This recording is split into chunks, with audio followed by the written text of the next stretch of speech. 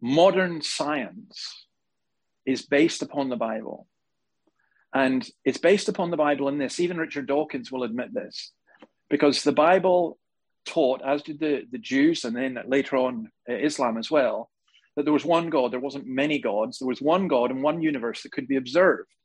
And it's on that basis that the observability of the universe and the uniformity of the universe that modern science was able to advance. So modern science, Western science, actually has a Christian foundation.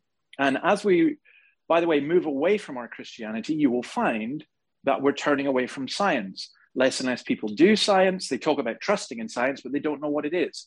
And equally, what you find is that people start having unscientific beliefs. We saw that a little bit last night when we were looking at how there are people who believe that men can get pregnant.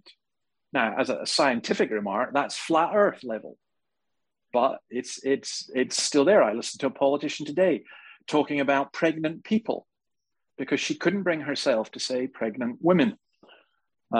So I would actually, with that particular question, I would say what you'll find is that science will come back, but only because it's based on the ultimate revelation.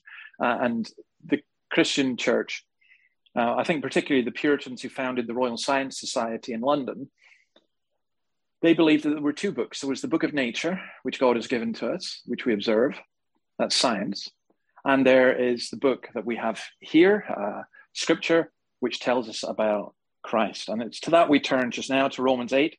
I am not going to go into verses 28 on to 30 just now. There's just so much in here. So I am going to restrict myself to do from verse 31, and we'll see how far we can go with your patience. Now, what then shall we say in response to all of these things? If God is for us, who can be against us? Now, notice what's being said here. What's being said here is not who's against you. What's being said here is who is for you.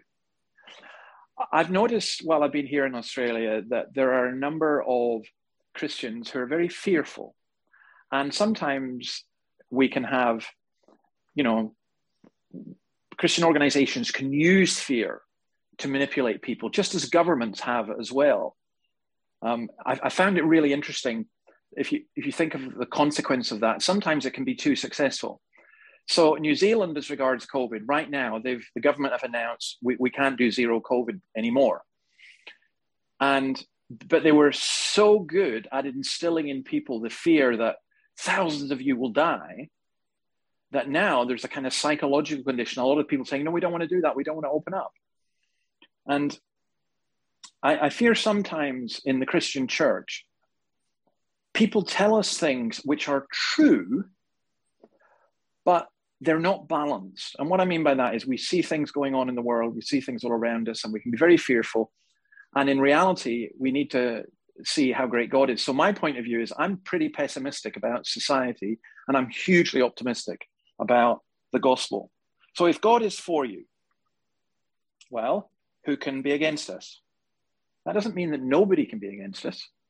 A lot can be against us. The Christian life is not an easy life. The devil, hell, the powers of this world, our own sin.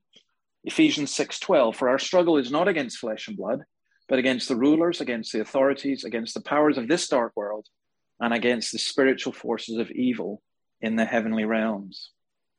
Psalm 23, you know that, verse 4. Though I walk through the valley of the shadow of death, yet I will fear no evil, for you are with me. Your rod and your staff comfort me. You still walk through the valley of the shadow of death. It's not a pleasant place. Isaiah 40, the nations are as a drop in the bucket and are counted as small dust in the balance. Psalm 124, again, forgive me for quoting from the Metrical version, which I kind of know by heart. Now Israel may say, and that truly, if that the Lord had not been on our side, then we would have been crushed. And the psalm goes on to say, but as it is, we're like a bird set free out of a fowler's snare. There's an old, I'm looking at you, and some of you might be old enough to remember this, and some of you may even have enough good taste, but there's a Leonard Skinner song, Freebird, which is just a it's a tremendous song. And what we're being told in this is, if God is for us, even though all these things are against us, yet there is freedom. Verse 32, can I lose God's love? How will he not graciously give us all things? Again, the question is not whether God will graciously give you all things. The question is, it's along with Christ that we receive all things. Again, there's a Beatles song, when I'm 64, will you still need me? Will you still feed me? When I'm 64, we are often in fear of losing someone's love. You get married. I remember I was in a congregation with a lot of young people, and particularly guys actually would come in and say, I'm going to propose to my girlfriend, but I'm just not very sure. And I would say, well, what are you not sure about? Well, will she love me forever? I'm going to love her forever. And I'm saying, what do you mean? Are you going to have this perfect romance and perfect life? And I would say to them, no, that's not the way it is. That's not how life is. Life can be messy, but you should be saying, can I commit to this person for the whole of my life? Can I live with this person? And I think living in fear that you lose someone's love. I mean, by the way, that's really bad parenting, isn't it? That if you threaten your child and you say, if you don't do this, then daddy will no longer love you or mommy will no longer love you. It's a terrible way to bring up a child. And yet somehow, sometimes as Christians, we may fear, can we lose God's love? And Paul does what he does so often here. He argues from the greater to the lesser. He says, look, the cross is the answer. You understand the cross, as we saw in the previous session. This is so practical. God acted. How? Christ Jesus who died, verse 34. Who's the one that condemns? Who can condemn you? Christ Jesus who died, more than that, who is raised to life, is at the right hand of God and is also interceding for us. And then you have, earlier in the chapter, you have the Spirit interceding for us. It's quite interesting. I received an email recently from a woman who's brought up very strong Catholic, very traditional, and is beginning to look through things and thinking upon things in a different way. And one of the questions she asked me, when I pray to Mary or when I pray to the saints. And my answer to her was not to ridicule that, but just simply to say, why go to any of the servants when you can go to the main man? Why we can go straight to Christ. We have that. And Christ intercedes for us and the Spirit intercedes for us. I love this, the question we had in the last session about the cross and that fascinating discussion. I think it was Lucy or Lauren, one of the L's, had said that a friend had said what God did to Christ on the cross was evil. Well, I prefer this answer from Octavius Winslow, who says this: who delivered Jesus up to die? Not Judas for money, not Pilate for fear, not the Jews for envy, but the Father for love. God gave his own Son. God gave, in the Garden of Gethsemane, Jesus sweated, as it were, great drops of blood.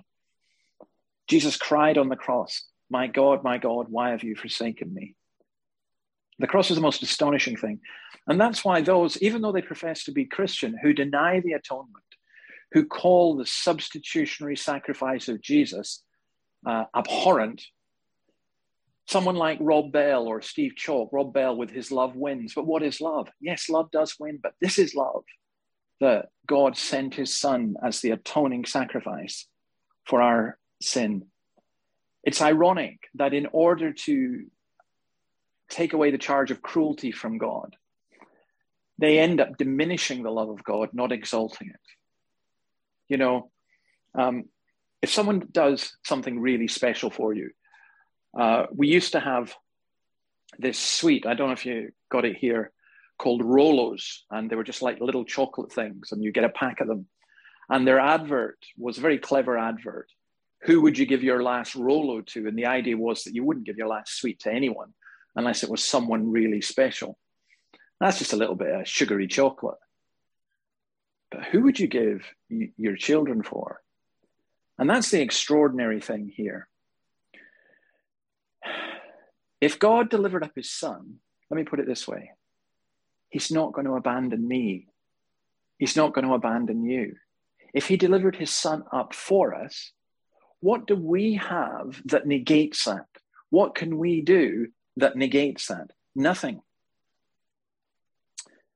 Paul's basically saying, if you want to know that God loves you, you want to show your love to something, you do something for them, don't you? You buy something for them.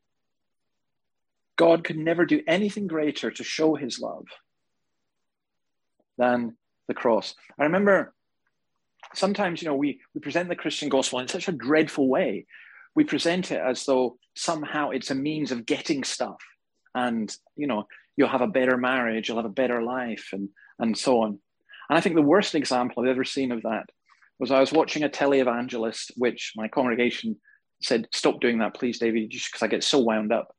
But I watched this woman, I just remember she had massive hair, and she was speaking at a stadium in Russia in front of about 20,000 people. And it was just quite amazing in lots of ways. They had like muscular American weightlifters chopping a block saying God is powerful and so on. Anyway, she gave her message. And honestly, I was just, to this day, I'm still stunned at this message, not because it was brilliant, the very opposite. But her message was simply this, I want you to know that God loves you. I'm not going to do all the accents. She had a very strong accent. And of course, as you are aware, I don't have an accent. Y'all have an accent. But I heard this woman, and she was saying, I want you to know that God loves you. And I know that God loves me. And how do I know that God loves me? And she actually said this. She said, when I was a little bitty girl, I had a pet chicken. And my chicken was crossing the road. And I thought, you're kidding me. You're not doing a chicken crossing the road story. My chicken was crossing the road, and my chicken got hit by a truck. And then she did the whole actions. My chicken went like that. And I prayed, Lord, heal my chicken. Lord, save my chicken. And my chicken went and came to life. And I know that God loves me. And at that point, she said, come on down to the front if you want to be saved. What? Because God healed a chicken? Really? Is that where you want to go? On the other hand, let me explain another way. I was giving a talk in a bookstore, and this woman came in, and it wasn't a Christian bookstore. It was a big secular bookstore, and there was about 40 people sitting there, and I had a microphone and a speaker and everything, which the store had given. She came in, she bought her coffee, she got her Danish, and she went to sit down. And then she heard me talking. I could see the look of disgust on her face. You could see that she was thinking, oh no, I came here for peace and quiet. I've got one of these religious nutters. And so what she did, she went and sat way, way over in the corner, as far away as you can possibly see. Now I'm looking at you guys just now, and some of you are actually sitting at the front, which indicates to me that you're not Presbyterians. Some of you are sitting at the back, and you obviously are very godly people.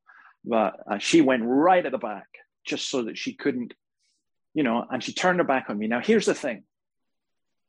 Sometimes, I'll tell you a trick from a preacher's point of view. Sometimes there are people who, they're sitting looking at you, and you can tell that they're not really that interested, even if they're looking at you. And then sometimes there are people like this lady who was just absolutely determined not to listen, but she heard every word. And by the end of the evening, she was sitting right down at the very front, sitting at my feet. She'd come all the way down at the front. And I was doing Q&A, and she said, Dave, I want to ask you a question. I said, yeah, go ahead. She says, look, I came in here. I was really annoyed. I said, yeah, I noticed. I said, just dropped my son off at Scouts, and I just wanted some peace and quiet. And then I come in here, and I hear you talking about the Bible and stuff, and I don't believe all of that. And then she said, I got one question for you. How do you know that God loves you? She said, don't tell me all this rubbish about God loving everybody. I said, how do you know that God loves you? And so beginning with Galatians 2:20, the Son of God who loved me and gave himself for me, I explained the cross. And what amazed me was, as I was explaining the cross, her eyes were like wide open and her mouth was wide open, like that. And I saw Christians around seeing her reaction, being utterly amazed at her reaction. And then when I finished, she stopped and she said, David, I'm not saying I believe that. But if that is true, that is the most wonderful thing I've ever heard. And I said to some of our folks afterwards, she got the cross better than many of us. Because that's what Paul is saying here. He says, you get the cross. You're saying, well, hang on, if you gave me Jesus, how are you not going to give me all things? That doesn't mean God's going to give me the new iPhone or everything else. It just means he's going to give us all that we need and more to grow and to love and to share. Verse 33, who shall bring any charge against God's elect? Maybe you don't want to think of yourself as God's elect, because when elect, you think of elect as, well, I get chosen for that team because I'm good. And that's not me. And it seems a bit proud, one of God's elect. But biblically, it's different. Martin Lloyd-Jones says, do you think of yourself as one of God's elect or of God's as one of God's chosen people? Many of our troubles arise from the fact that we do not think of ourselves in this way, and that we think of the Christian as one who's decided for Christ. I'm not saying we don't decide for Christ, we do, but the emphasis should be the other way. Why are you here today? God brought you. That's a phenomenal thing. Why do you believe? God chose you. That's a phenomenal thing.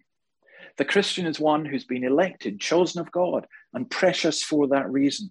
And therefore, no charge can be brought against God's people. Who's going to charge us? It's God who justifies. It's not just that we've been cleared of any one sin. We are cleared of absolutely every charge. And the devil can't appeal to a higher court. There is no higher court. This is it. This is the Supreme Court of Supreme Courts. Well, sometimes as a Christian, I sense my sin. I know I'm bad. I know a little of the darkness of my own heart and my sin. And yet when Satan comes and accuses me, I say, no, but I'm not relying on me. I'm relying on what Jesus has done. He came to save. He died. He was raised. He is also at the right hand of God, interceding for us. Christ, Jesus, is in the holiest of holies. Let me just say a little bit about the passage at the end, in terms of the degrees of separation, and then I'll stop. There are 7 degrees of separation mentioned here: trouble, hardship, and persecution. Trouble is a word for strong pressure. Tribulation comes from the Latin tribulum. It means a threshing sledge, where the corn was brought to the threshing floor and there was a wooden threshing instrument. And it's the idea of circumstances pressing down upon us. Persecution is someone intent on causing us harm. Famine and nakedness. Jesus says, don't worry about your life, what you will eat or drink, or about your body, what you will wear. It's not life more than food and the body more than clothes. Go and read the rest of that part of the Sermon on the Mount. Nakedness here is not about indecency, but it's about not having the money to clothe yourself. I ask you simply this. I'm not teaching here a prosperity gospel, but I'm teaching what God says. Do you not think that God will provide for you? We spend all our time worrying. And I think we need to be generous in giving people to share what the Lord has done for us, trusting that the Lord will continue to provide and give. No one can ever outgive God. The danger or sword, and quoting here is Psalm 42. That is the testing of God's people. And Hebrews 11 talks about they were put to death by stoning. They were sawed in two. They were killed by the sword. These were all commended for their faith. It's been estimated that between 100,000 and 500,000 Christians lose their lives every year because of their faith. That's a phenomenal figure. I don't think in Australia, by the way, that we can say that Christians are persecuted in that sense. You're not going to be executed for your faith, not even in Melbourne. But I think what's going to happen more and more is we're going to be pressured in our work, pressured in terms of culture, pressured in terms of education. And who knows, but one day that may lead to much more significant persecution. Right now in my home country in Scotland, a law is being passed that if it was passed would mean that if I was preaching what I taught last night, I could go to jail for it. And then I'm faced then with a choice. What do I do? A similar thing has happened in Victoria as well, where a law has been passed that would forbid, that tells us what we can and cannot pray for. And Christians may get very, very worried about that. But look at what's said here. No, verse 37, in all these things we are more than conquerors through him who loved us. I love what John Stott says here. Paul seems to be saying that since Christ proved his love for us by his sufferings, so our sufferings cannot possibly separate us from it. Or Luther says this, we did not love him first, but he first loved us. And he still loves us first. It's not because we love that he loves, but he loves, therefore we love. And that's it, isn't it? Our love is a responsive love. This may be a very trivial illustration. Please forgive me for it. But we used to have school dances. Maybe you didn't have these discos and all the rest of it. And, you're a teenage boy and there's a girl, a couple of girls or a group of girls standing over there. And there's a group of you boys standing here. And there's a girl that you quite like and so on. And then there's another, you look and you think, oh, she's nothing special. But then her friend comes across and says, listen, would you like to dance? You say, what do you mean? He said, my friend would like to dance with you because she thinks you're really great. And suddenly the fact that she thinks you're really great changes your perception of her sometimes. She's got such amazing good taste. Maybe she's worth thinking about it. So what I'm trying to say is when people care for us and love us, we respond. And I think one of the mistakes that Christians often make is, if only I can love God enough, then maybe he'll love me. But what you need to understand is that God loves you.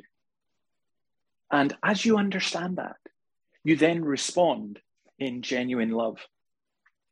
Now, Paul then gives his 10 reasons for an absolute conviction, and I'm not going to do them all, but he's persuaded. He's persuaded here. He's absolutely persuaded. Death nor life. You're afraid of death. No. Some people are afraid of life. They don't want to live.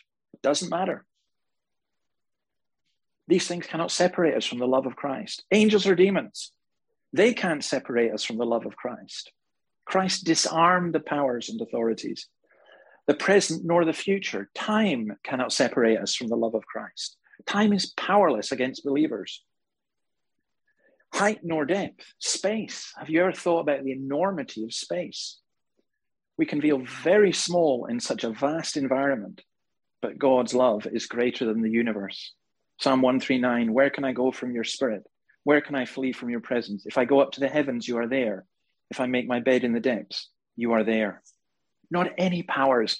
In the Greek language, this was used for the astrological powers, but any powers, no powers can separate us from the love of Christ. I think that makes us people who have great confidence.